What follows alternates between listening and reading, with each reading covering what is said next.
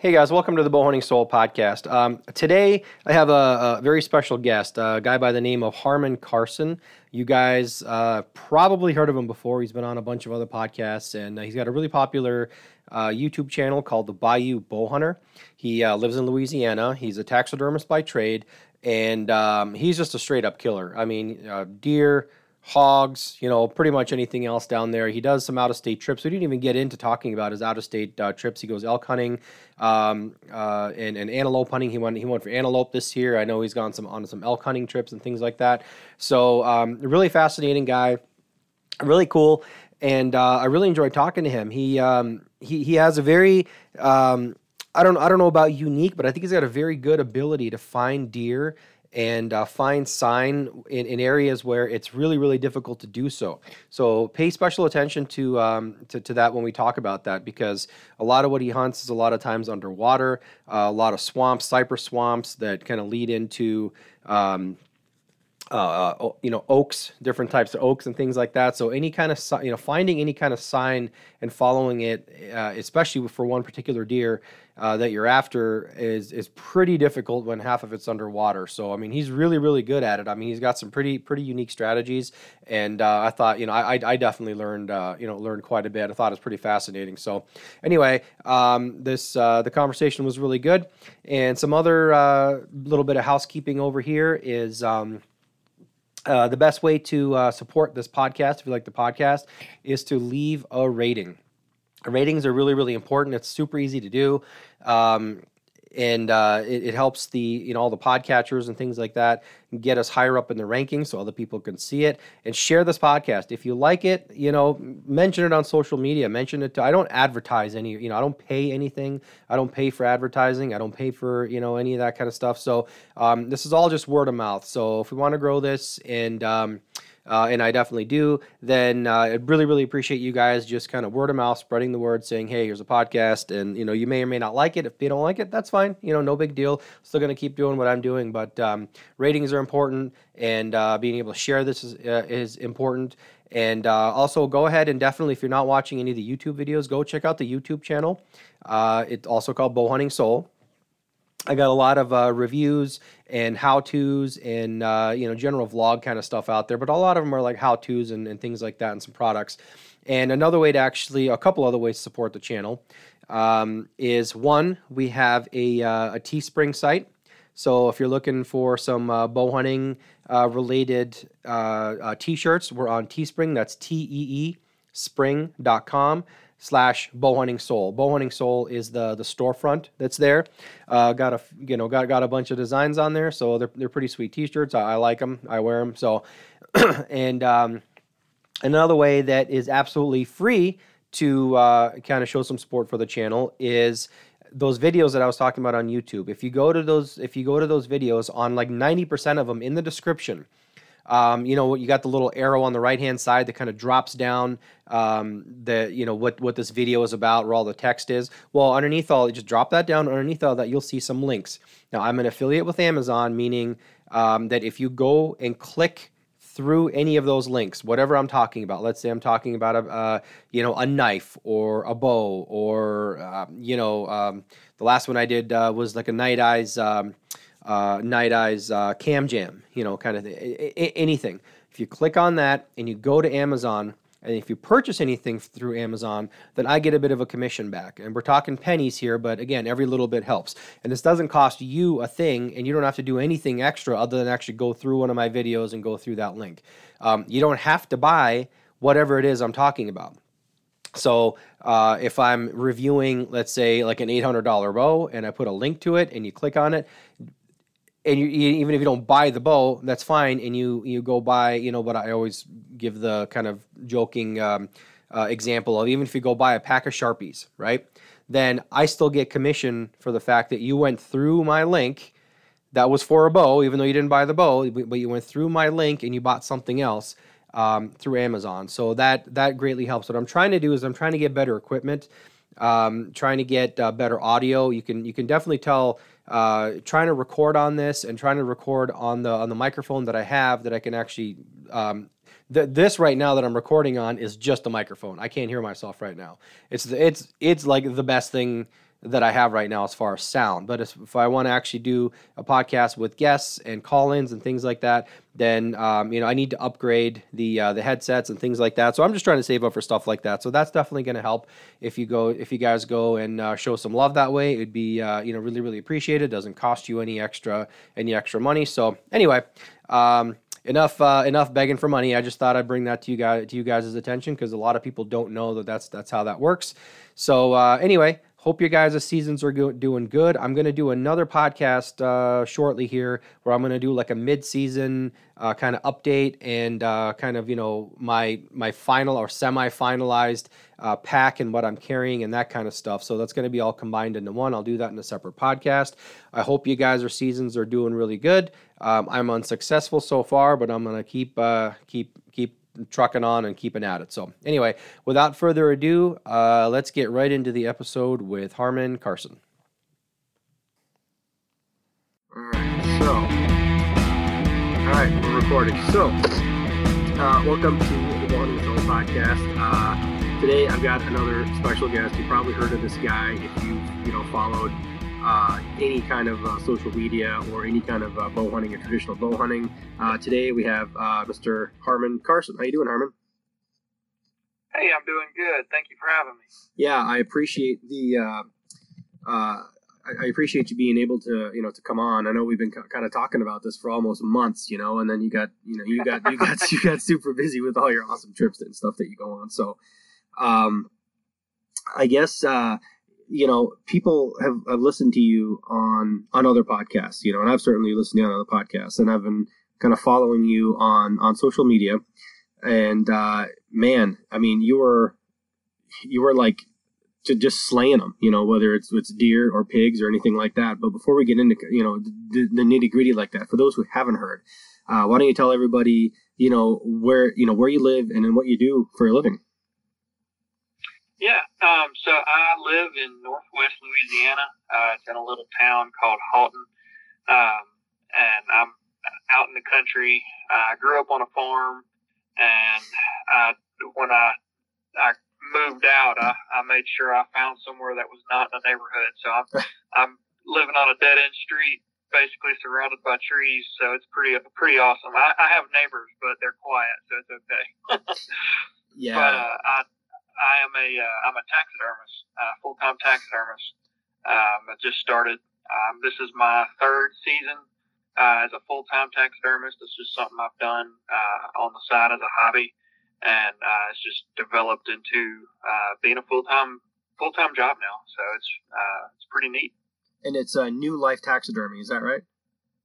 Correct. Okay, all right. That's what I thought. Now, listeners to this podcast, I think and you and I just talked about this before we started recording, we'll say, in the past, I've kind of just been really indifferent about taxidermy, right?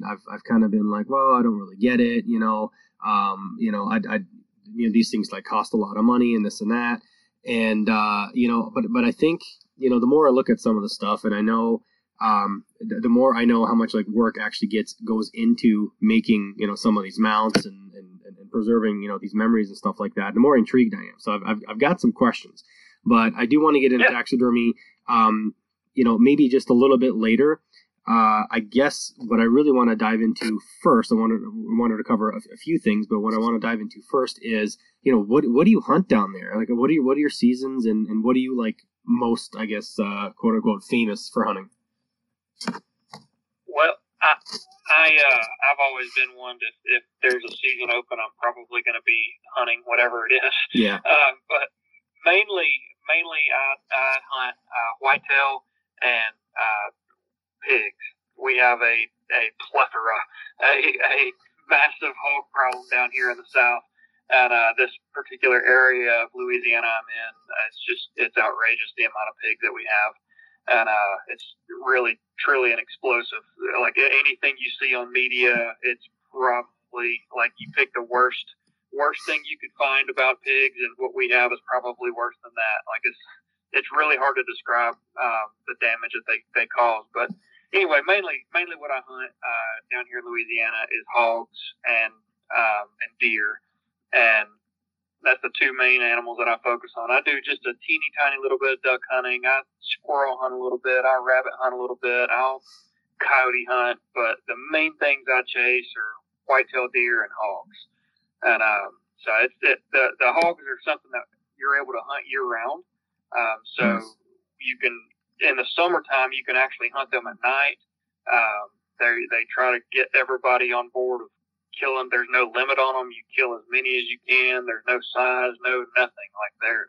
We just have a problem with them where they're trying to get knock them back. And then the deer, we can kill 6 deer a year during season. Season starts October 1st. It goes from October 1st to January 31st. And we can kill 6 deer a year. We can get, it's 2 bucks, 3 does, and 1 either sex tag. Okay. So, and then the bucks, there is, in the majority of the state, there are no size restrictions, antler restrictions on the buck. So it doesn't matter. You can kill 3 spikes, you can kill 3 full points, you can kill a 10 point. Like it doesn't matter. And then we have a really long rifle season, like nearly a 3-month long, 2 months for sure, rifle season. And so it's our animals down here get hammered. The whitetail down here get hammered really hard. Now, can you really high pressure hunting? Can you bow hunt deer during the rifle season as well? Is it like congruent with one another, or do you have to like stop one or? No. Luckily, it's once. Shoot, if that was the case, there would be no bow season. That's true.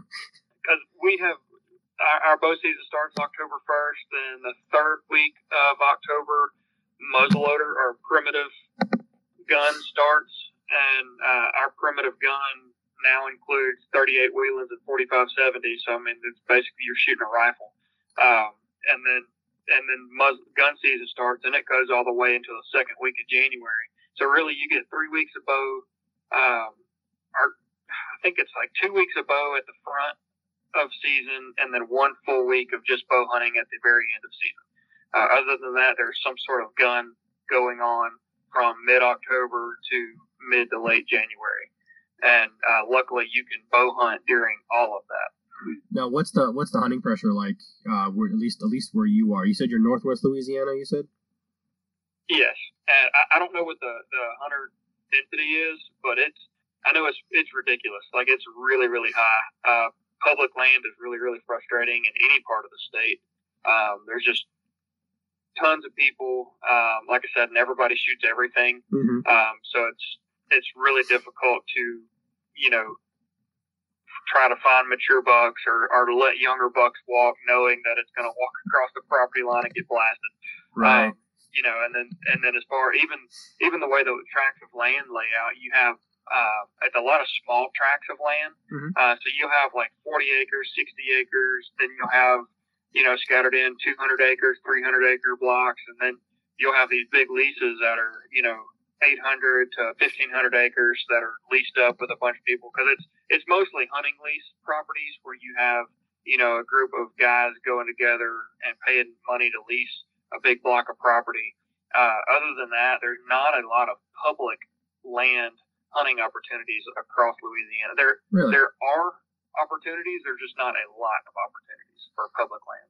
So are you involved in any kind of like hunt club or anything like that down there, or are you just strictly public land where you can find it then?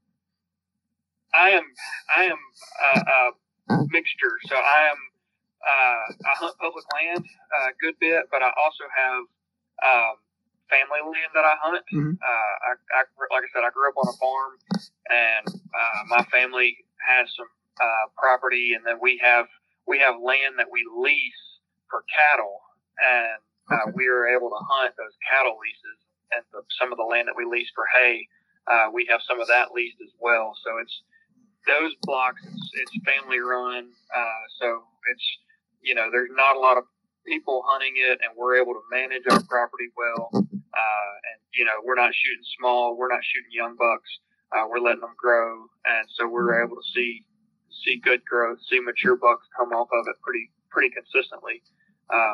And then, again, I hunt public a pretty good bit, but it just kind of depends on where I'm at, the time of year, what's going on as to and really honestly, it depends on what deer I'm finding. So I like to target specific deer rather than just going out there and hunting. I'll try to find mature bucks, and if I'm lucky, I'll find a mature buck in the summertime, and I'll stay on top of that deer throughout the summer as best as I can. And wherever the biggest buck is, or I'm sorry, not necessarily the biggest buck, but the most consistent mature buck, that's where I'm going to be hunting. And it doesn't matter whether it's private land or public land.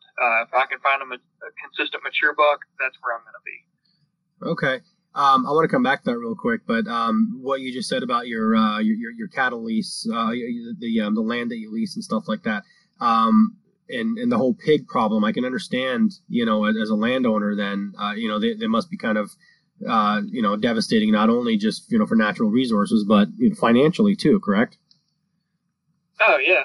So we don't do, when I say farming, it's a very, very small operation where it's mainly just cattle. And it's not even just, there's not a ton, but it's just a small farm. But we do cut hay, so we have hay fields. And one day, you can go out there and cut a hay field or rake hay or whatever one day, and then a couple of weeks later, you go out there and it's like somebody's trying to put in a swimming pool out there, like they tore up everything, dug a hole that you could lose a 4-wheeler in. Yeah. I've hunted pigs in Florida, not with a bow, but I've done like the, I've done a couple spot and stock kind of places, but mostly it's like the pick your pork kind of places. Let's make no bones about it. It's over a feeder, and you show up with your rifle, shoot them at 20 yards, and go home with a cooler full of meat kind of thing. But I do. I do see just the rooting and the devastation and stuff they do to, like the big swaths of area. Like I've hunted public land down there too with my buddy and some of the WMAs, and you definitely know when you come across a pig wallow. You know what I mean? It's just tore up for 100 yards at a time, big swaths. You can see the mud forever. Now, is that any danger to the cattle too, for them stepping in and snapping bones or anything like that, or? No, not typically. No.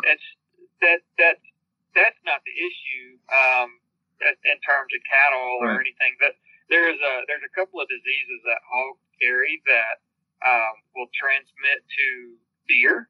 As far as I know, I don't think it transmits to cows, but I know it will transmit to deer, and it does not harm the carrier, but what it will do is it causes the does a lot of times to abort their fawns.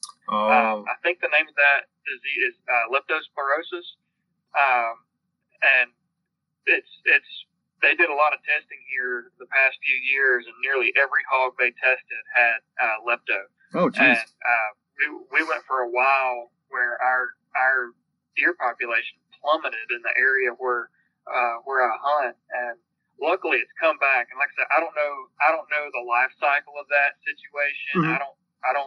I really don't know the details of it. I just know that the biologists were doing some studies on it, and they were finding hogs that were carrying lepto, and because deer populations were dropping in areas that had high hog densities. And anyway, that it seems to have leveled back out where everything's kind of running smooth right now. So I don't really know. I don't know if there was anything. I know there wasn't anything done specifically, but like I said, I don't know the life cycle of any of that. That is just one of the issues. That's crazy. Is that dangerous to humans at all? Is that transmissible to humans, or? No, not to my knowledge. I don't think it is.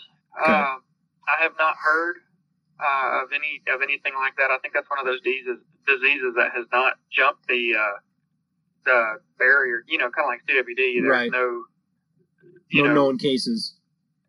Right. Known cases where it's jumped to humans or anything like that. Yeah. No, that's good. Okay, so going back to we were talking about you. I might have lost track there before I took you on a tangent there, but I think we were talking about the deer, and you were targeting specific deer. That's what it was. So where you are, is it when I think of Louisiana, I originally thought of just like big swamps and just swamps, right? And then I actually talked to I had Warren Womack on the show. And he's like, no, where I'm in, it's more like pine, just kind of like pine forest, a lot of needle, pine needle undergrowth kind of thing, big tall pine trees. What's your terrain like over there? And how do you use that or what other tools do you use to target a specific deer? Like, how do you get on this deer? And then how do you know, like, okay, this is the one that I want to, follow for the next several months until I can kill him? Oh, that's a fixing to be a mouthful. We can break it down. What's the terrain like? So our terrain where I am at, I'm kind of in a mixture of everything you just described. So I have a lot of big bottoms, like swampy areas where you go in and there's cypress knees that are taller than me, trees that are bigger around than like two four-wheelers. Like you feel like a grasshopper. Yeah. Walking through the bottom of these swamps sometimes. And in the certain times of the year, like late winter, when we have all these floods that we've had, a lot of the places that I hunt will be 12 feet underwater. But for the majority of the season, they'll just be they'll hold water. It'll be like ankle deep, and then it'll dry out for a while, and then it'll get like knee deep, and then it'll dry. It's just like low bottom land. Yeah. And it's mostly those areas. It's just mostly big cypress bottoms. Well, then those cypress bottoms, they typically are connected with an oak bottom, and so it's like this. It's like all cypress, and normally in the middle of that there's a bayou of some sort that goes through the middle, and then it's because it's just a drainage is all it is. Well, then on the outskirts of those cypress bottoms, it's scattered like overcup oak trees, red oak, water oak, hickory. Basically, you have a lot. It's mixed hardwoods along the edge of the cypress, and in a lot of places, the places that I hunt, those bottoms, they transition into hills. So I hunt a mixture of like swamp bottoms and oak, like hardwood hills. Mm-hmm. So the hills that I hunt in, they can get. I mean, this is obviously southern, like Louisiana, like southern, deep south talk. So when I'm talking major hills, I'm talking like a 40-foot tall hill. Yeah. Okay. Like I was going to say, right. Yeah. And some of them are only like 10 foot. Some of them are only 20 foot. But it's just like a series of scattered ridges, and that's typically just got mixed hardwoods all over it, from like all the different type of oak trees, hickory, pecan, and then some in it's some like a places, deer. It's like a deer food buffet. It sounds like. Yeah. Well. Yes and no, and the problem with it a lot of times is that there's so many acorns on the ground. The oaks, like on really good years where the acorn, we have a really good acorn crop. There's so many on the ground that it's really, really hard. You have to do a lot of walking to really find the feed tree. So you go you hike and you're looking for trees that have a lot of acorns on the ground where there's holes. The husks are on top, and they've been busted up. You can see where they've been being eaten. There's deer tracks, or there's droppings there, and so you have to. On years where there's a lot of mass crop, you have to do a lot of walking to really find a pinpointed spot, and to finding a feed tree is critical. The one or two trees that are actually hot right now that are being visited is what you're talking about, instead of just I guess like a swath of trees or something like that, right? Is that what you're talking about? What? One more time, I'm sorry. Sorry. So you're looking for like the one particular tree that they seem to be hitting, rather than an area full of like you said, water oaks or white oaks, whatever it is, kind of thing. So that pinpointing that exact tree and being within bow range of that tree. Correct. Yeah. Yeah. So that's. I try to do that. Now, if I can find a swath of trees, like in a good transition area, like some, and it just kind of depends. And I'm describing a specific location, but where if you have a hill that drop down, and the hill there might be thickets up in the hills, and then it drops down to a cypress bottom. But along that transition, sometimes there'll be a stretch of oak trees, and that's just a it's a natural transition that you look at topography and then you get there and there's actual food that's kind of scattered out. It's just kind of got the best of a bunch of different, scenarios. So that's a place that I look at. But otherwise, if you're just talking about walking across the bottom, I'm trying to find the tree. And normally what's going to signify that is you will find multiple piles of droppings underneath or within a small area around one tree or a clump of trees. You'll find multiple droppings. You'll find a lot of tracks underneath one tree, where the ground is really being torn up. And used to, honestly, before we had hogs, because we haven't always had hogs, before we had hogs, man, it was so much easier to find a good feed tree. And now the hogs, they'll come in an area and just totally wipe everything. Like, there won't even be any leaf debris on the ground in some areas. Wow. Like, there's some areas where there should be like 6 inches of leaves. Yeah. And there's been hogs in there so much where it's almost bare dirt now. It's just all trampled and it's totally bizarre. Yeah. Wow, that's crazy. I mean, I hear about, the effect that it has on deer populations when, hogs move in, but it's I guess you're kind of like the first person I've talked to that's had like firsthand experience with something like that. When you okay, so part two of my question that I was asking then, so we've got a layout of the terrain here. So when do you actually start scouting? And then where do you start scouting? Like in all that terrain that you just explained, what's the first place you go to kind of pick up on clues like, okay, where, that I can stumble onto, a buck?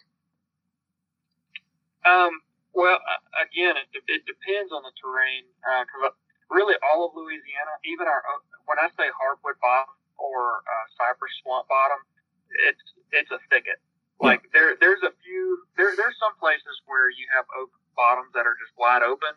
And if that's where you're at, then you just need to leave. If you can see a long ways, then don't even bother with it. That's, because our deer are so pressured, they get the thickest stuff that you can. And honestly, most of the places I hunt, I can't see any more than about 50 yards, and I hunt with my ears more than anything. Yeah. So I'm sitting up there and I can see maybe 30, 40 yards, and I'm listening, trying to catch something walking before I actually see it, so I can be ready. Sometimes I've killed deer that I couldn't see until they were 25, 30 yards away. So it's just when the terrain is or the habitat changes, and depending on what the habitat is, depends on what I'm looking for. Yeah. So I start in like late spring, summer, and when I'm, basically when they're first starting to develop their racks, when I really start trying to find a deer. And because, once they really start developing and, they get on up past their brow tines, you can already tell, okay, well, that's a mature buck. Obviously you can look at the body of the animal. If you get it on camera or just happen to walk up on it or see it or whatever, you can see if it's mature or not. But that time of year, I'm looking for browsing. And really from springtime all the way into basically the rut, I'm looking at browsing. And one reason, and I used to not do that, but one reason I started doing that is hogs don't browse. Correct. Hogs browse very, very little. Yeah. They will. There's certain plants that they do, but they root. They're scavengers. And but deer, they'll go around and browse. So if I can find an area where plants are being hit hard by, where I can see the tops of them are being nipped off, whether it's honeysuckle, French mulberry, greenbrier, ragweed, marsh elder, like there's all kinds of like maple. There's a bunch of different types of browsing, and if I can find an area like that, then I'm going to put a game camera on it. I rely really heavily on game cameras. I used to run around and just I'd look for big tracks and heavy browsing and feeding and traffic. But game cameras, man, they're game changers. How many are running? They obviously tell you. One more time. How many are you running?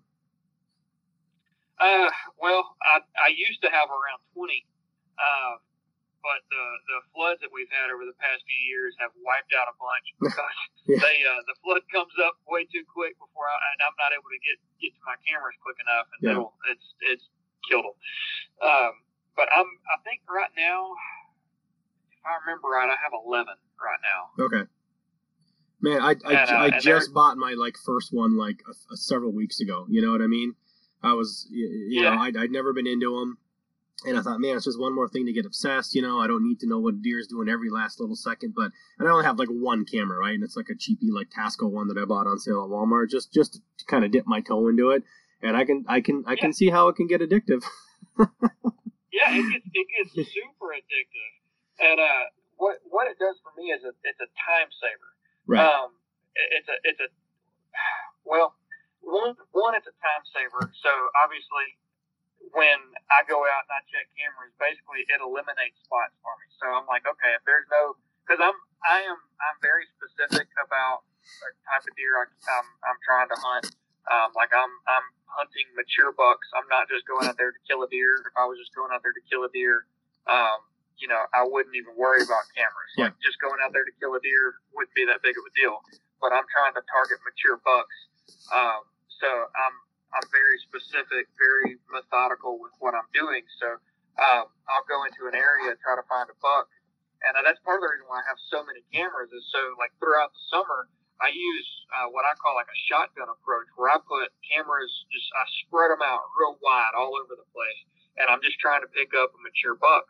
And as I pick up mature bucks throughout the season, then I start consolidating my cameras, and I'll start focusing my cameras on specific areas, trying to pinpoint a specific buck's travel route. Mm-hmm. And so I'm trying to figure out, okay, well, this buck, this is where he feeds, this is where he travels, this is how he likes to go. He does this on these days, he does this on this days, and you know, trying to figure out where he's coming from, where he's going, what he likes to do. And it sounds crazy, but a lot of times you can figure out the personality of a deer. They have personalities kind of like dogs would. Yeah.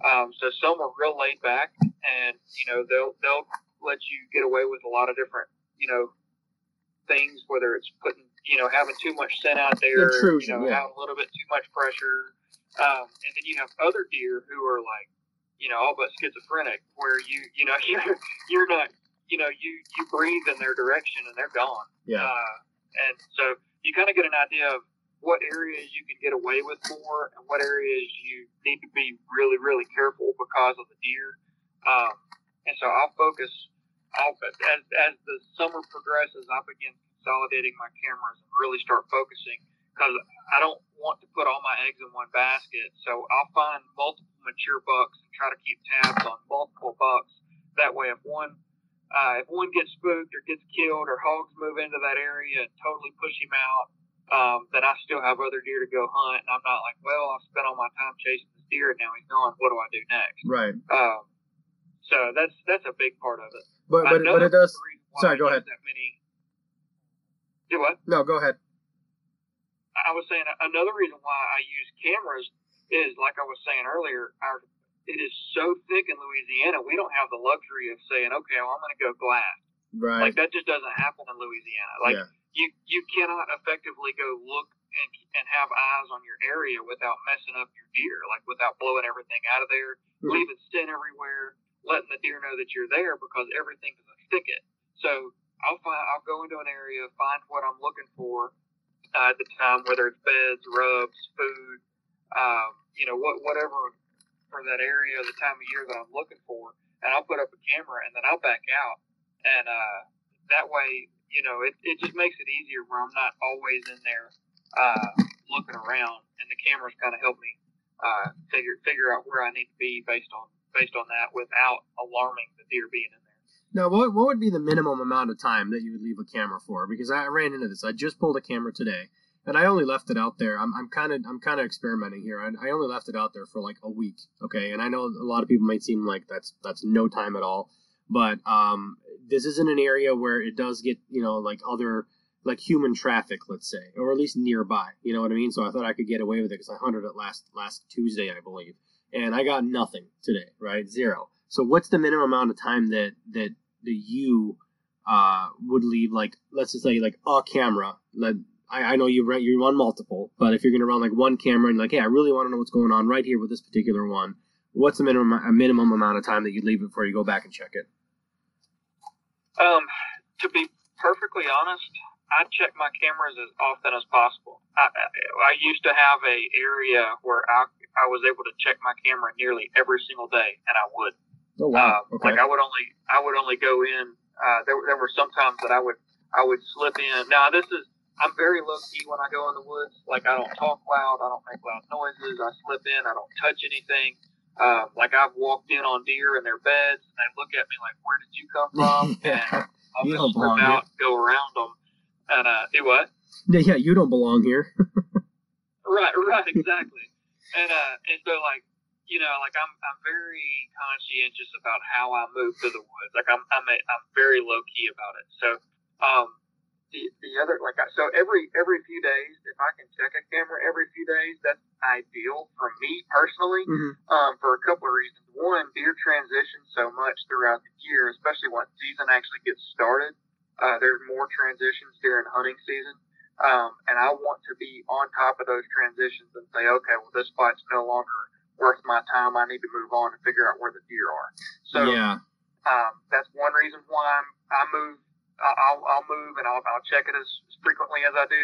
On one of the other reasons is I actually want my scent in the area just a little bit. And like that sounds totally backwards of what a lot of people do, but I want it to where like there's just enough of my scent in the area to where if I'm hunting in there and that animal picks up my scent, I don't want him to pick up my scent necessarily for the first time and be like, "Whoa, what is this?" and freak out. If he's been picking up my scent for the past month or two, just off, faintly, obviously, just picking it up faintly. If he happens to smell me while I'm hunting, then it might give me just a split second, shot opportunity, or might make him be like, "Oh, I know that guy. I've been smelling him," Yeah. And obviously you can't get away with that with every deer, but and I obviously try not to be smelled, period. But on the chance that I do, I don't want it to necessarily be like a total freak out moment for that deer if he's never smelled me. So that's part of the reason why I go in there as often. But to get to your question, it depends on the time of year. So in the summertime, obviously you have bachelor groups, and then you have like nursery groups where you have your does that have their fawns, and you have big groups of does and fawns, or does and fawns. And there's not a lot of mixture. Every now and then, for like a night or a day or whatever, you'll have a group of does with a random buck or two in there.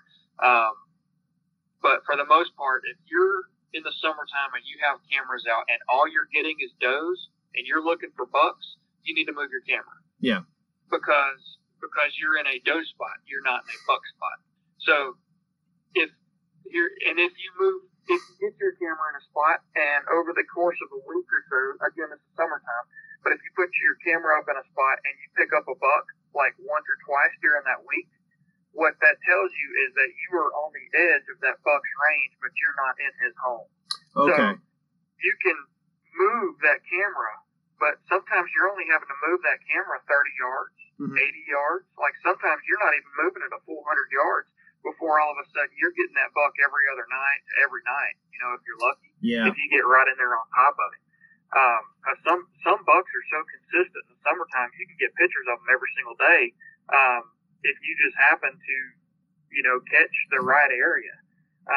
But if you're only picking him up once or twice, during the summer months, then you need to tweak your camera a little bit. Don't pull it completely, but you need to tweak it. You're right on the edge of his little travel, his summertime territory, but you're not in his bedroom, basically. Yeah. And so this time of year, they're starting to, at least down here, they're just now starting to rut a little bit where I'm at. I just started finding scrapes this week. They're just now scraping. They're still bachelored up. I'm still getting videos and pictures of bucks together, but they're just now kind of starting to, fill their Wheaties, I guess. So this time of year, I'll put out a camera, put it in an area, and if I'm not getting any activity, I move it. Like if you're not getting any activity, or if you're only getting one or two deer, in a week, I'd move it. Yeah. Because you're not where the deer are. You're only catching them every now and then. So you need to be like this, especially this time of year. I move that thing until I can find deer. Until I can get daylight activity or either daylight activity or mature bucks even at night, because what that just lets me know, if it's consistent but it's at night, that just lets me know there's a good buck in the area, and he might just be nocturnal. And if I'm specifically hunting a mature buck, that just lets me know that I'm in the right area, and I just have to be there when he screws up and shows up in daylight. Right, you know? right. So I don't.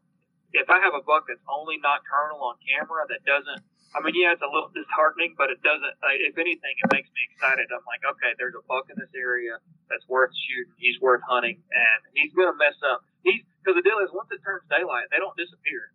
You know, he's somewhere in daylight. He's there, right? Got to figure out where. Yeah, correct. Yeah. No, this year has been kind of a struggle. Like last couple of years, you know, I've seen deer, I've stumbled on deer, you know, I've missed deer, you know, and but this year I'm seeing like hardly anything, and I think I just need to push a little bit deeper than, you know, where I am. You know what I mean?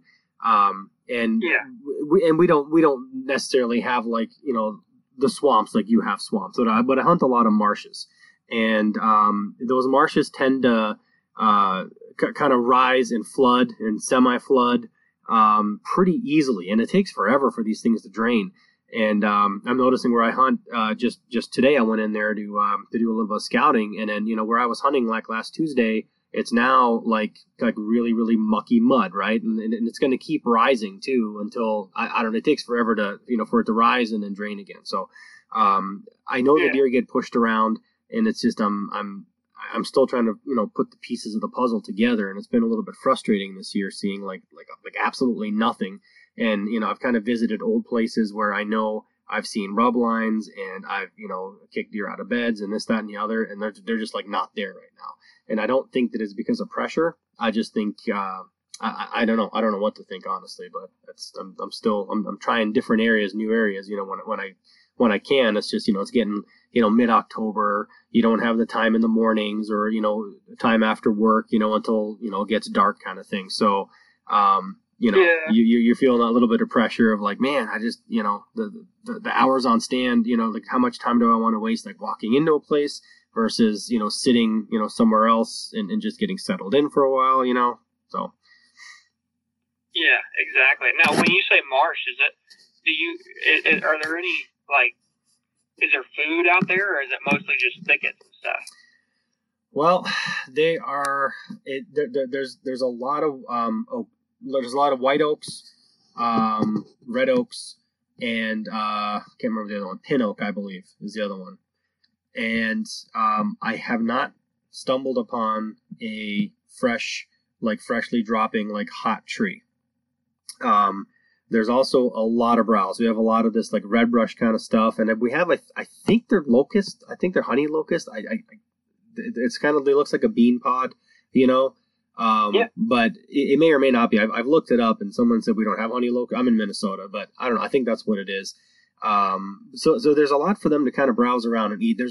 Where I hunt, there's really nowhere for them to go to get a bunch of ag. It's not like they're crossing anything to get to ag, but I think they have enough to eat where they are, just on that kind of stuff. And then they can go in, you know, like pretty far, into like really, really swampy, you know, deeper water to get to places I can't access, without, you know, I don't have a boat or anything like that. So, I don't know. It's kind of been, it's kind of been difficult. I know when we get snow, you know, I'll see tracks going out to Oak Islands, and I've checked out those Oak Islands, and there's nothing on those Oak Islands right now. So, yeah, it's almost like they can get up and turn around, you know, walk 10 feet, eat, and then, you know, sit back down again, you know.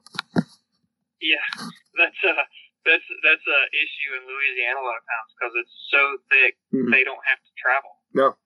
They can get up, and a lot of times it's so thick that they can all but just sit there, find an oak tree that's dropping in this thicket and just hang out in that area until the does show up, you know, and they're not having to go out and chase, especially if the buck to doe ratio isn't right. You know, it'll kill your rut activity. Right. But that's yeah, that's what, in a situation like that, I would be moving my camera a good bit. You know, trying to find. Now, is it abnormal for y'all not to have many acorns falling right now, or do y'all? Is it just a bad year or what? Last year was a really good year, so I think this year, what are they like? Every like 2-3 year cycles kind of thing. So this year, there's nothing fresh. I've seen a bunch of like older. I'm thinking they're from last year. Some white acorns and stuff that fell, but I'm not. I so far I haven't found any. Any hot trees, and that's what keeps me moving. But then at this point, I'm like, okay, well, the white acorns, I mean, it's mid-October. They're not even, I don't think they're even into that kind of stuff anymore. They've kind of moved on. And we've got red oaks and things like that too. And I'm kind of searching for those, but either way, I'm not finding any fresh hot sign. I'm not even finding like, browse. A lot of times I'll find browse with that red brush I keep talking about. I don't know if you guys have that down there, but it's kind of like this marshy, really thin stem, brushed. It looks red from a distance, kind of is. So we call it red brush. They'll nibble on that. They'll nibble on, little maples that are growing, saplings and things like that. But no, I think I just have to just keep pushing deeper and just trying to, different areas, I think.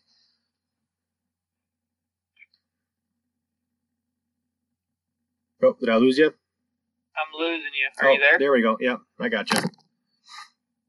Can you hear me? Hello? Yep, I'm here. You there?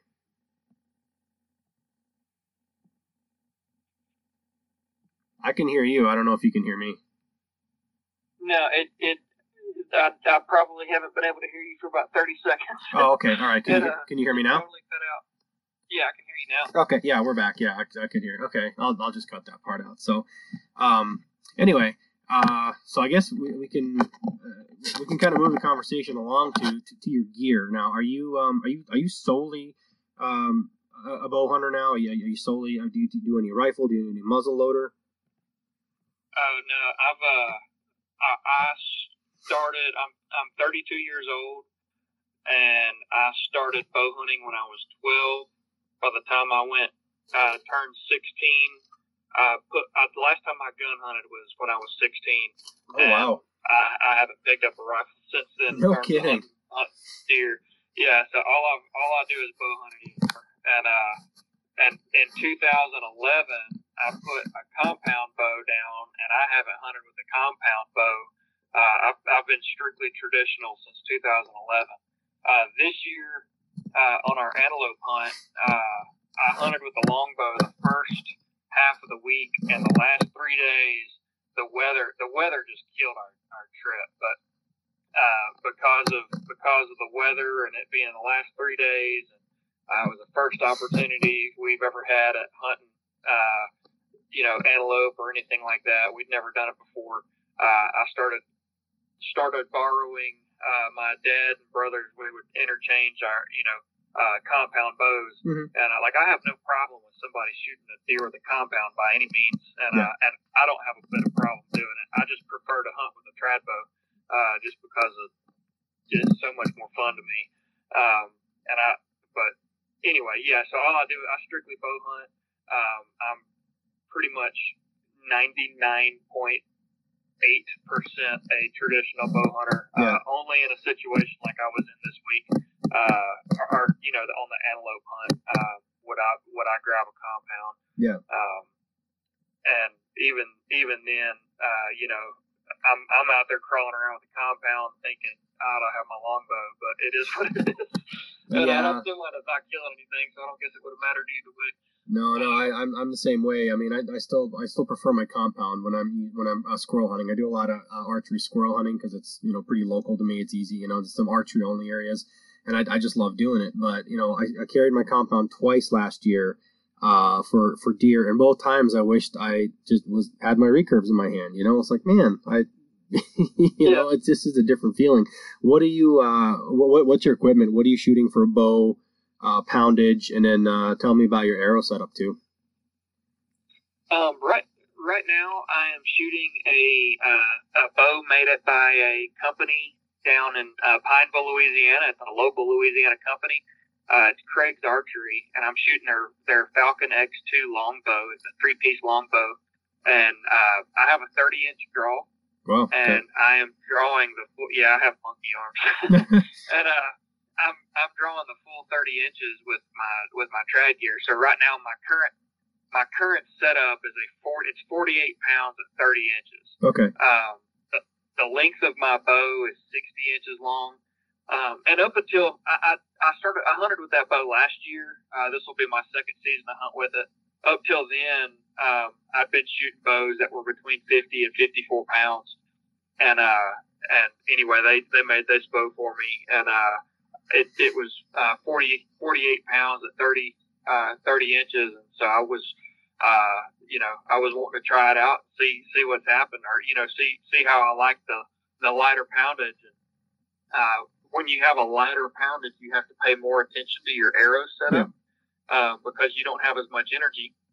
And this is even when you're looking at going from a compound bow to a traditional bow, your arrow becomes more important than the bow because you don't have all that extra energy that a compound has. Yeah. And so you have to be so efficient, or you have to be really efficient with the energy that you do have that you're producing from the lower bow or the lower energy bow. Yeah, tell me about it. I'm shooting 40 pounds, so. One more time? I said, tell me about it. I'm shooting 40 pounds, but I'm shooting a 610 grain arrow, so. Oh, good grief. Yeah. And see, personally, I would almost say that's too heavy of an arrow for a 3-pound bow. But that's, there's so many different schools of thought and opinions on that. Mm-hmm. But another thing is, our deer down here, they walk on eggshells. They're so on edge. Like they literally, like I have game camera videos of does walking around looking in the trees, like looking for danger, looking for hunters. Yeah. Like they're walking around looking up. They're so fast. They're so just skittish and edgy. It's insane. And because of that, I've typically shot a lot lighter setup than what most people do, because I like to be. Every bow has a threshold. And I always like to be on the lower end of the threat. You have a low threshold and a upper threshold. This is just my opinion, to where basically you can get so heavy you've reached the point of negative returns, and then you can get so light you've reached a point of negative returns. Right. So if you're shooting a really heavy arrow, and it might penetrate whatever it hits, but if that deer's not standing there when that arrow gets there, then you're wasting your time. Right. It doesn't matter how heavy and whatever your arrow is if the animal's not there. But our animals are so fast that I ran into that issue because I went really heavy one year just to see. I was just curious.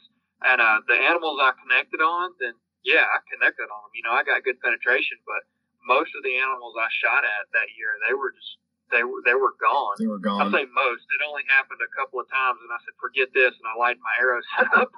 just to shorten that. Yeah, I mean mine.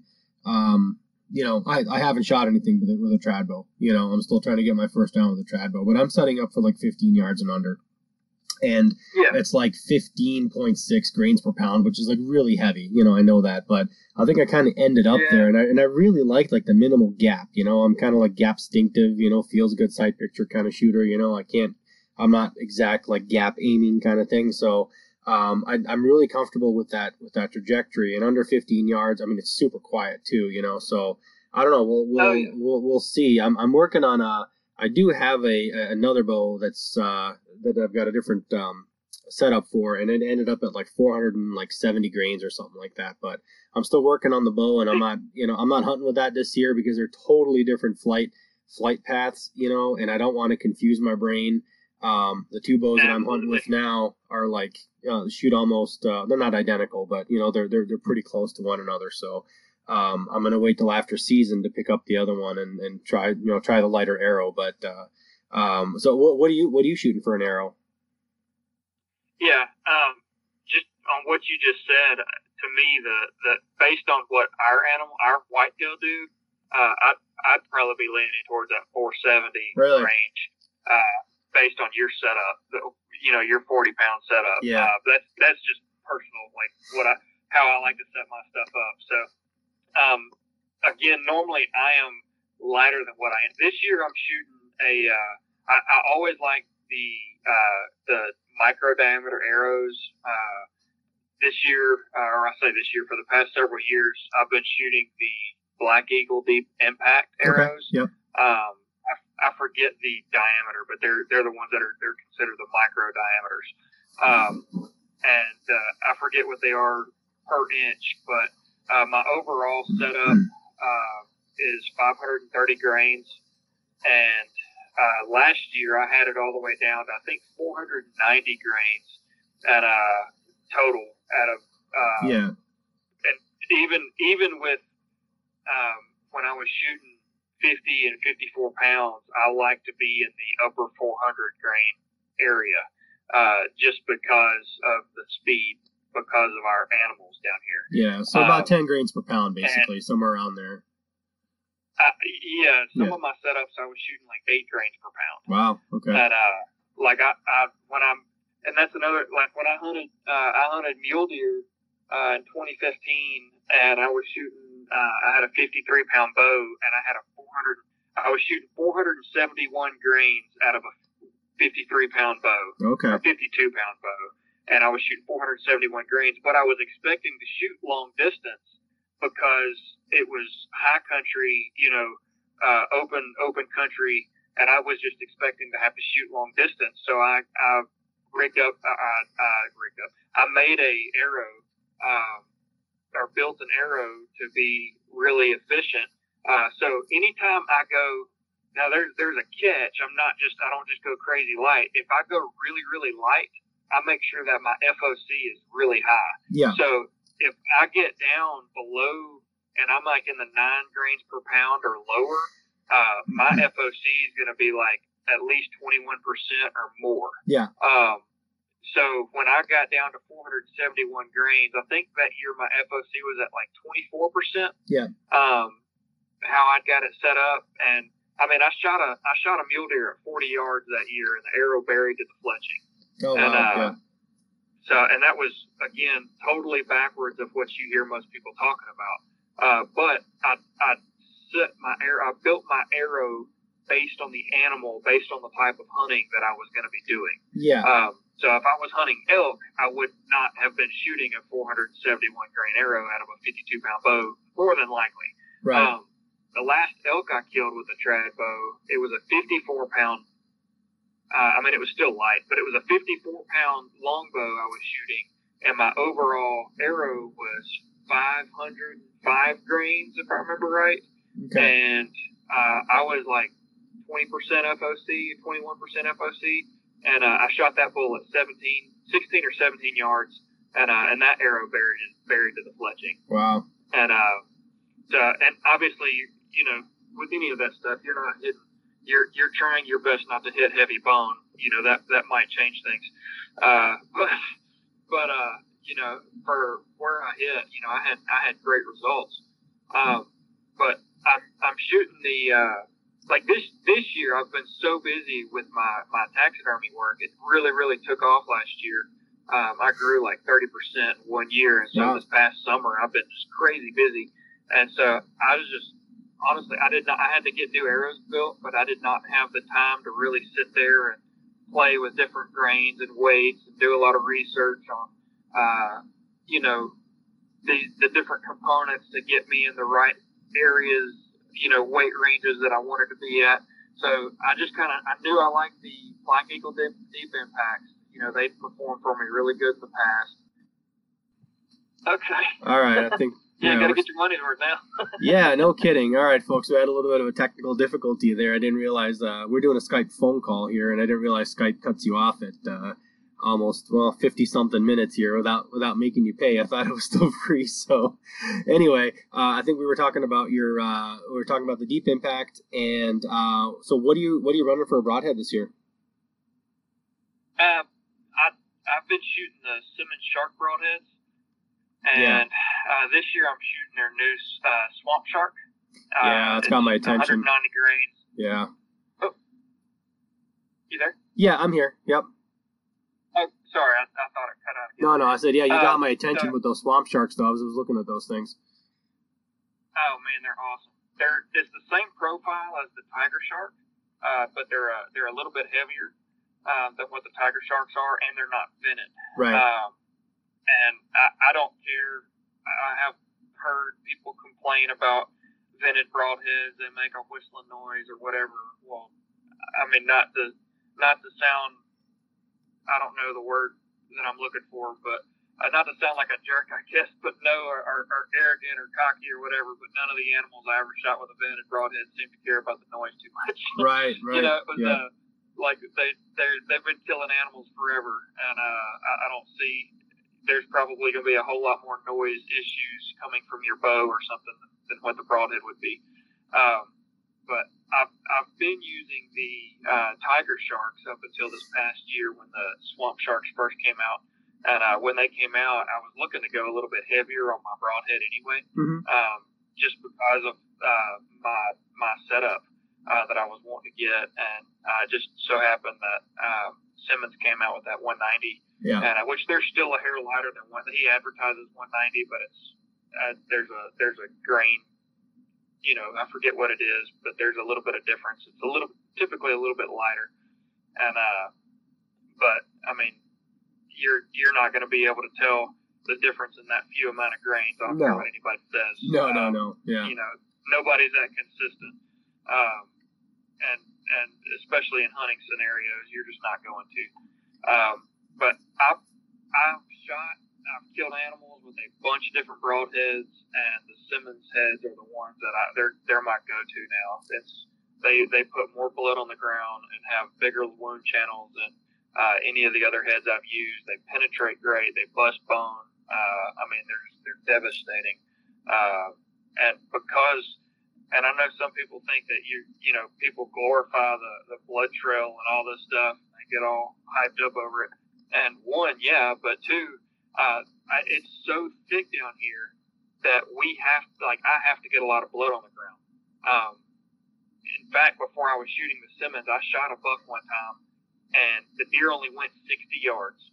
And this is fixing to make me sound like I have no clue what I'm doing. Right. But the deer, I shot him. It was he spun as I shot, and I hit him perfect. He was quartering away. It slipped in right basically halfway between his hip and the back of his ribs, quartering away, and it angled in and hit his offside shoulder. And so I never got an exit, and the arrow was sticking out of the entry, and the entry was going through the gut, so you have basically gut matter plugging the entry hole. Yeah. But it's still full-length vital. I mean, it's a good shot. You're just not getting, you know, you don't have two holes to let blood out. And well, the animal, this was on the edge of one of those really thick swamp bottoms. It was cypress trees, and the undergrowth in those cypress trees was ragweed. I don't know if you know anything about ragweed. But it gets really, really thick. It was ragweed, cypress knees, vines, all just nasty stuff. Well, the deer only went 60 yards. I mean, I smoked him. He only went 60 yards. It was me, a cousin of mine, and my brother. We looked for 3 straight days. We zigzagged all over that area, and I wound up finding that deer 3 days after I shot him. When I walked in and I was like, I know I killed that deer. Like, I know I killed that deer. And it was like aggravating me that I couldn't find this buck. And I found him on the 3rd day. We'd gone out and did this big loop, and it was me and my cousin. We were walking back, and a buzzard flew up, and I was like, are you kidding me? And I walked over, and I was trying to, like, I say a buzzard flew up. Buzzards were in the area, so I knew the buck was dead. And so we were zigzagging, trying to figure out where these buzzards were actually hanging out, and I basically tripped over the skeleton of this buck. Oh wow! And he literally only went 60 yards, and I consider myself a pretty dang good tracker, but it's just so thick in this stuff to where, you know, it wasn't a matter of getting blood on the ground. It was early season, so it wasn't wet. There was no moisture at all. It was all, it was dry, so there's no like following footprints in the dirt, because it was cypress tree leaves, it's real similar to like cedar or pine duff. Okay. Where it's like fluffy straw type stuff. So it doesn't really leave tracks. And plus you have all this other stuff growing up. And anyway, because of that, I was like, yeah. And I'd already had a couple of mediocre blood trails with that broadhead. And again, I came from the compound world. So I shot fixed blades, and then the last year or two is when expandables first came out, and I've been shooting the Spitfire Max expandable broadhead. And man, the blood trails on that thing was absolutely unreal. That's what I hear. An expandable Spitfire Max does, like crazy. And so my thoughts on it was, and I grew up years shooting the old Thunderhead broadhead fixed blade, and I was like, I know what a good blood trail looks like. There has got to be a fixed broadhead that's going to give me a blood trail that looks similar to an expandable, and like consistently. And so anyway, I started venturing out, trying a bunch of different heads. And the first Simmons I ever used was one that a friend of mine let me borrow. It was a Simmons Land Shark, and I shot a hog at 12 yards, and she was actually pregnant. I was a 190-pound sow, and I shot her right in front of her left hip, and it came out right through the center of her chest, where my broadhead was actually sticking out level with her nose. Oh wow! Like it slipped out that far, and man, it looked like a crime scene. She only went 15 yards, but in that 15 yards, it was like a massacre happened in there, and I was like, good night. And so I grabbed that broadhead and I killed a couple of deer with it, and every animal I killed, that's how it was. It was just this massive blood trail. I've only had a few shots that I've made with the Simmons where there wasn't just some crazy broadhead, some crazy blood trail. And typically that was because of, a scenario where you had guts plugging the hole, or I didn't get an exit, or something like that. But even on the holes where, there was a gut there, like I was still having more matter, whether it was gut matter, blood, whatever. I was having more sign on the ground with those heads than I was any of the other heads. And I'm not, I know it sounds like I'm plugging Simmons, and I am, but it's just honest to goodness truth. That was my journey, and that's the reason why I started hunting with those heads. Oh no, I couldn't get away from. It's what I hear from pretty much anybody that shoots those heads. I mean, it's just I can't remember the name of the guy. There's another Louisiana bow hunter. He's got a channel too. God, I can't remember his name right now, but he shoots everything with Simmons, various Simmons ones, and it's just like you said. I mean, they seem to leave like these devastating, like even entry holes, much less exit holes too. Oh yeah, and everyone's entry, just entry, exit. It's the way there's concave blade. They leave a hole. Typically, it's like 50% larger than what the actual cutting diameter of the broadhead is. Right. Because the way it cuts, the tip relaxes the skin as it slides in, and then the wings of the blade actually hit this relaxed skin, and it causes it to like pop open like a rubber band. Yeah, it's just brutal, man. It's nasty. Like I a lot of the stuff I have to be careful when I post, because I'm like, I'm gonna get censored. Like they're gonna not allow me to post this stuff. Oh yeah. But man. Anyway, so that's the broadhead I shoot. I have a hard time getting away. I shoot Simmons, and I've tried every Simmons that they make. So I use any of them, but the one I'm currently using is the Swamp Shark. And then I like 3-fletch 4-inch feathers. But anyway, and then like I said, my current setup is 530 grains, and I have no clue what my FOC is right now. I bear shaft tune, and once I got that arrow where it was tuned, bear shaft, I threw feathers on there and rolled with it. Like I said, I've been so busy I didn't have time to sit there and really focus on all the details of it. I just got an arrow that tuned good with my bow, and I've been hunting with it so far. Well, I mean, those details are like 90% more than what a lot of people do. They kind of scoff at the whole like bear shaft tuning kind of thing, which just boggles my mind. how you couldn't want your arrow to No. fly right. I mean, I'm kind of a a geek out about that kind of stuff. But no, that sounds you obviously have the track record. I mean, I saw just the other day you posted, what is it, like hog 48 and 49 and 50 or something like that. I think you shot a couple recently as well. Yeah, at the beginning of this week, I killed 3 hogs in 3 days. Jeez. And it was one on Saturday, and then I shot two on Monday, back to back. That was kind of funny. I walked into there was a herd there, and they heard me, and they shuffled up into a bunch of. We had right where I was, it was a cane break, some river cane, mm-hmm. and they all ran up into that river cane, and I could see the body of one. And so I shot it, and it was like a 16-yard shot. And I shot it. When I shot, that brush just exploded. Pigs went everywhere. And I'd had enough instances with pigs in big groups like that. But by the time my arrow was gone, I was already knocking another arrow. Yep. And another big sow comes running right out of the brush, and she paused just for a split second at 20 yards, and she should not have done that. So it's like I had one already flopping on my right side, like kicking her, like it crashed literally to my right, and while that one was still crashing, I put an arrow through another one, and it ran off. So within a few seconds, I had hogs on both sides of me crashing around. Beautiful. It was pretty awesome. Beautiful.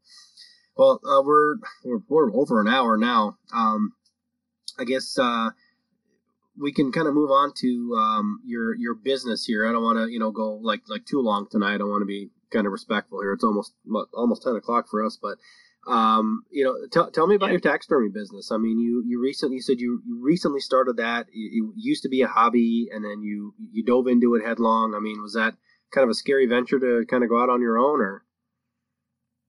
Yeah, it was it was interesting.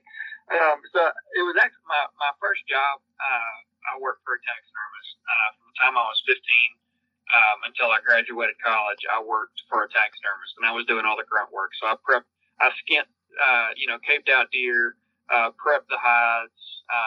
I did skull mounts. I did some of the clay work. But if it was the not fun part of taxidermy, that's what I did for 7.5 years. Mm-hmm. Yep. Like just the dirty, nasty stuff. And I actually had a buddy in college. He was like, "Man, are you going to make a career out of that?" And I said, "Heck no." And at the time, it was, it's because all I was doing, I wasn't doing the fun stuff. I was doing the dirty work. Where I'm like bloody every day, and it was just that sounds terrible. Flesh and hides. You're just working with bloody, like raw skin all the time. Yeah. It's just not enjoy. I still hate that part of it. But every job has its parts that you don't like. Yep. But anyway, so I did it for 7.5 years, and like I said, through college. Well, I have a marketing degree, and when I got out of when I graduated college, I told the guys, "Hey man, I'm quitting. I'm fixing to go try to use my degree, try to find something and actually get into the business world." So I started. I went to work at an internet marketing firm where I was managing internet marketing campaigns, and I was stuck in a building, a skyrise down in downtown Shreveport, in a cubicle, and I hated it. Yeah, I've been there. Totally not my personality or anything, but that's I was using my degree, and then I was there for a little bit, and then I wound up getting into the oil field, and because that's real big in North Louisiana, or Louisiana in general, but especially in the Shreveport-Bossier area at the time. The Haynesville Shale was really kicking off, and the gas industry was booming. And so I started working for a supply store. And anyway, during that time, somebody asked me about working on a deer, or I'd killed one, or my dad, or somebody. And so I started. When I worked for that guy, I only mounted 2 deer while I worked for him. Like I said, all I was doing was prep work. Yeah. And I only mounted 2 of my own deer while I worked for him. And then like I said, I started having people ask me to do their stuff on the side. And I was like, man, I don't really do it. I'll see what I can do. If you want me to just play around with it, then sure, I'll do it. And so that's kind of what started it. Is I started doing like 1 and 2, whether it was mine or my dad's or somebody that I knew or a buddy, and then all of a sudden their buddy told their buddy, and then their buddy told their buddy, and then before long it got to the point where I was doing like a minimum of 10 deer a year. Yeah. And the 3 to 4 years leading up to my actual going full time, I was doing close to 30 deer a year on the side. Oh, geez. While I was still in the oil field, and so like I was working. I got to where I was a technical salesman, where I was, working closely with the engineers, doing actuated ball valves, pneumatic control panels, safety systems, helping design safety systems, and sizing relief valves and all this stuff.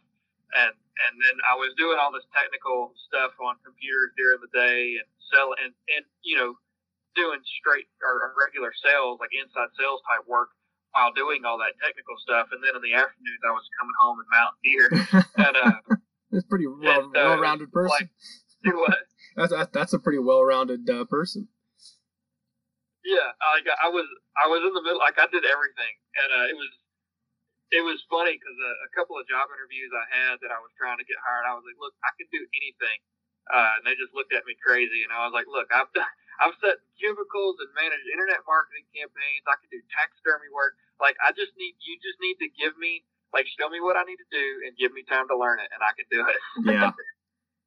And that, I think, has gotten me, it's gotten me a job or two over the years because of that.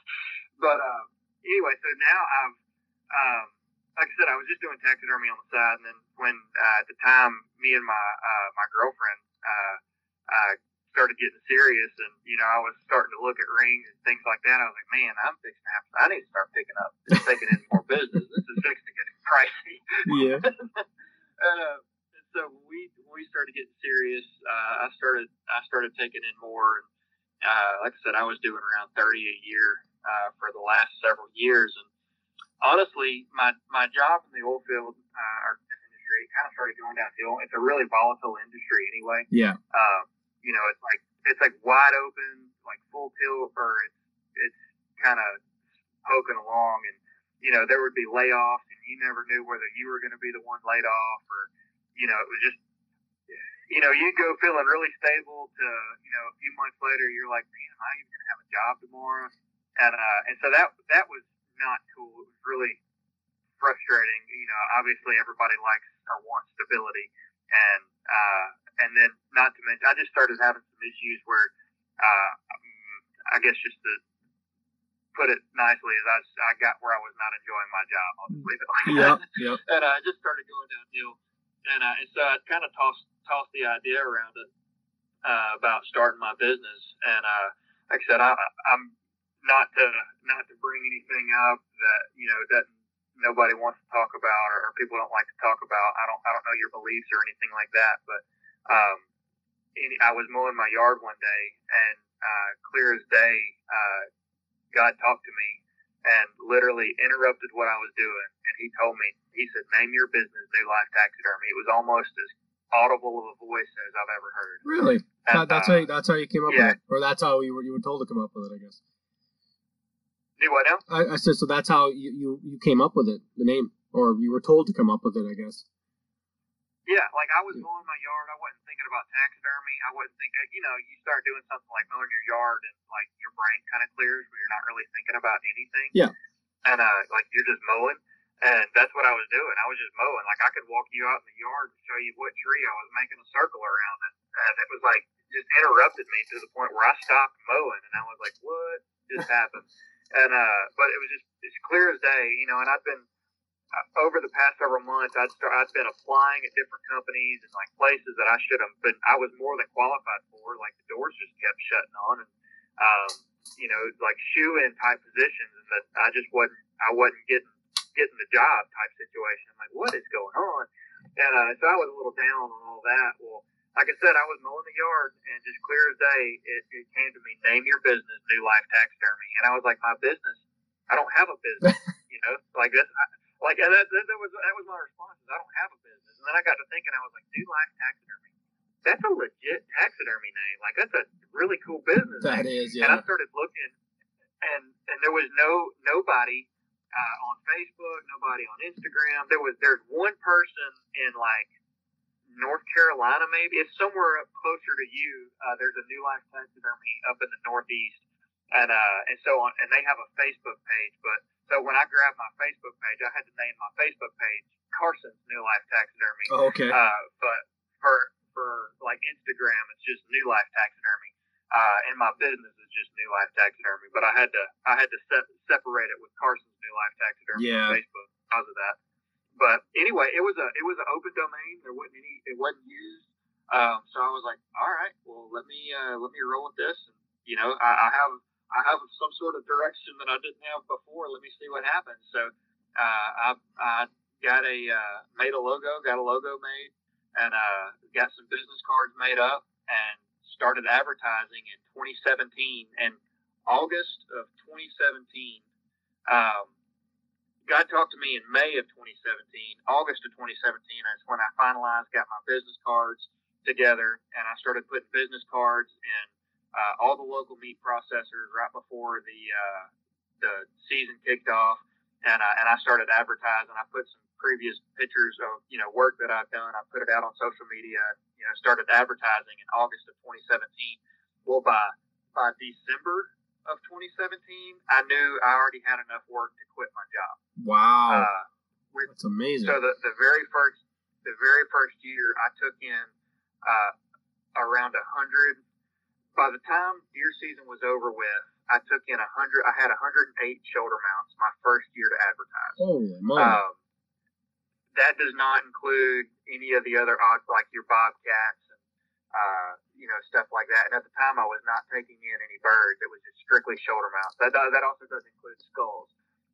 Well, like halfway through the following summer, that 108 had jumped up to like 120, and or 118, something like that. And so that was my first year. So the following May, so basically, God talked to me in May 2017. May 2018, I quit my job. And is it just you? Is it just you doing all this work, or do you have any help? No, I'm by myself. Wow. No wonder I couldn't pin you down for this interview. It took forever. Right. That's when I tell people like, yeah, man, I'll help you, or yeah, I'll do this, but I'll get back to you. I can't promise you when I will, but I'm really busy. I don't think I can express to people how busy I stay. Yeah, I know. And I'm really active, even outside of my business. I stay really active, with my church and things like that as well. So yeah. I don't let the grass grow under my feet by any means. No, you're a man on the move. Yeah, I'm always going. This last season, I took in around 150 shoulder mounts. Like I grew like 30% my second year, wow. And we're fixing to get into my third deer season to advertise us. We're in it right now, so things have been awesome, man. I was pretty stressed out at first because that first year I was working 2 full-time jobs. I was working in the oil field for 10 hours a day at least.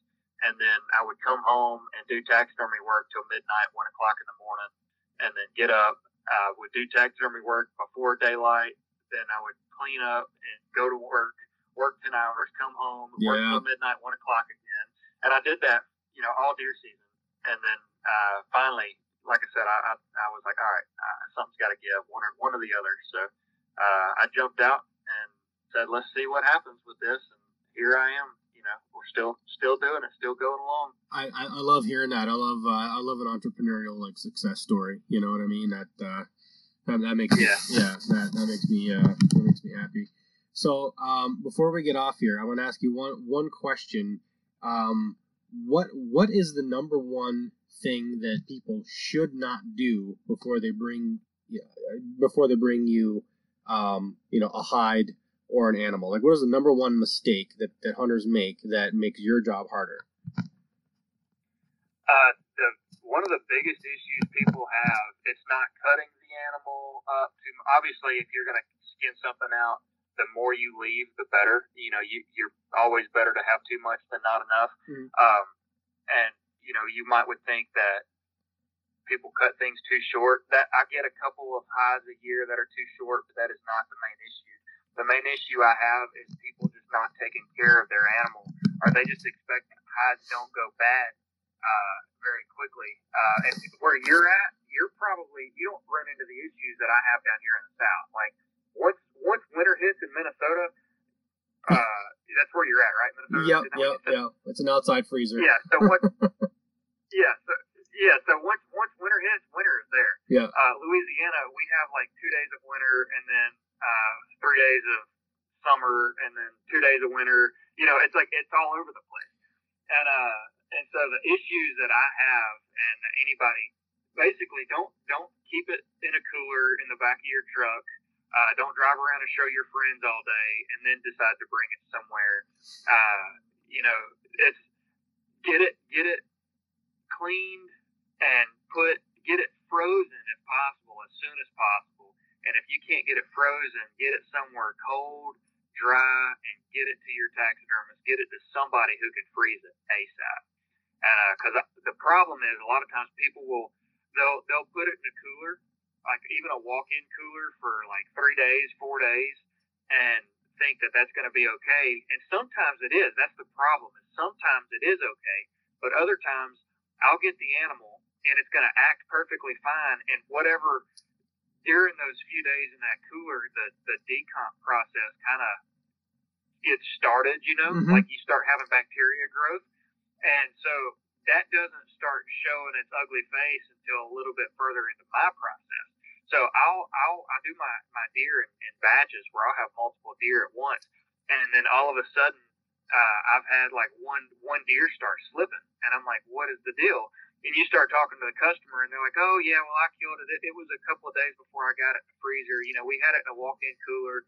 Instances like that. So the biggest thing is if you know you're going to mount that deer, I know you want to show it off, but get it frozen, get it somewhere ASAP, and then get it to your taxidermist. Let your taxidermist skin it out, and then ask your taxidermist if you can take your horns to show it off after he's got the cape frozen. Like don't go show it off somewhere for a long time before you actually get it frozen. That's the biggest issues, because almost any slippage issues I've had over the years has been people who just didn't take care of their hide. Now slippage is when the hair pulls out, right?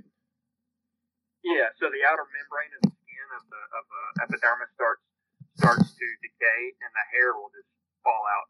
Okay. And sometimes it's minimal, and you can still save the hide, and it'll still work. And you might have a little spot that might look like a scar. You might be able to hide it. Sometimes you can hide it all together, and you just wouldn't know. In other instances, it's in like very prominent places, like on the nose, around the eyes, or something like that. Yeah.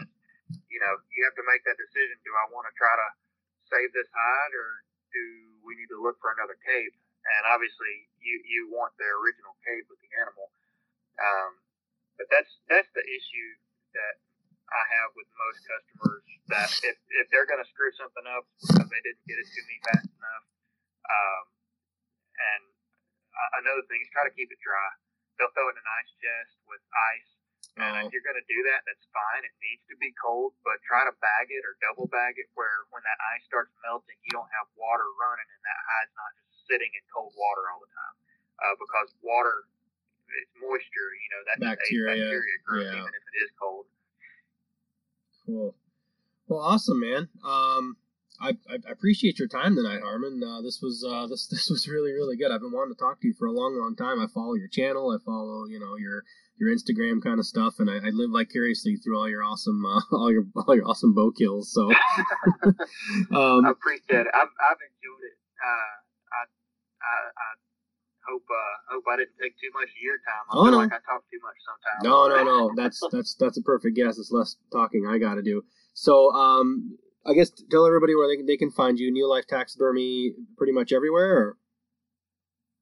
Yeah, so it's New Life Taxidermy on Instagram, on Facebook. It's Carson's New Life Taxidermy.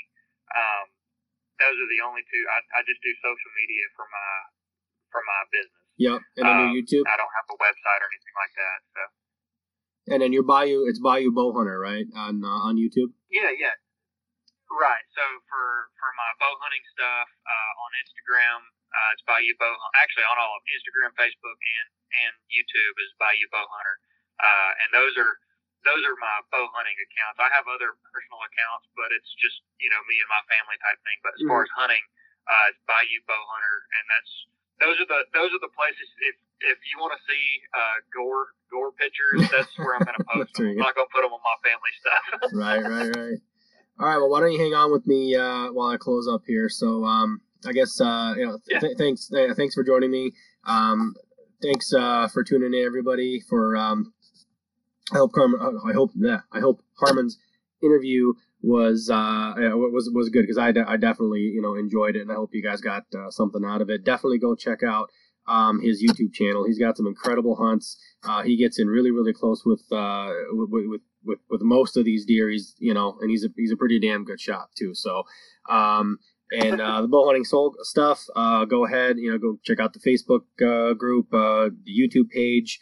And, if you like this podcast, please leave a rating. Ratings are really, really important, so we actually get picked up, and distributed more. And I will talk to you guys next week. Thanks for joining.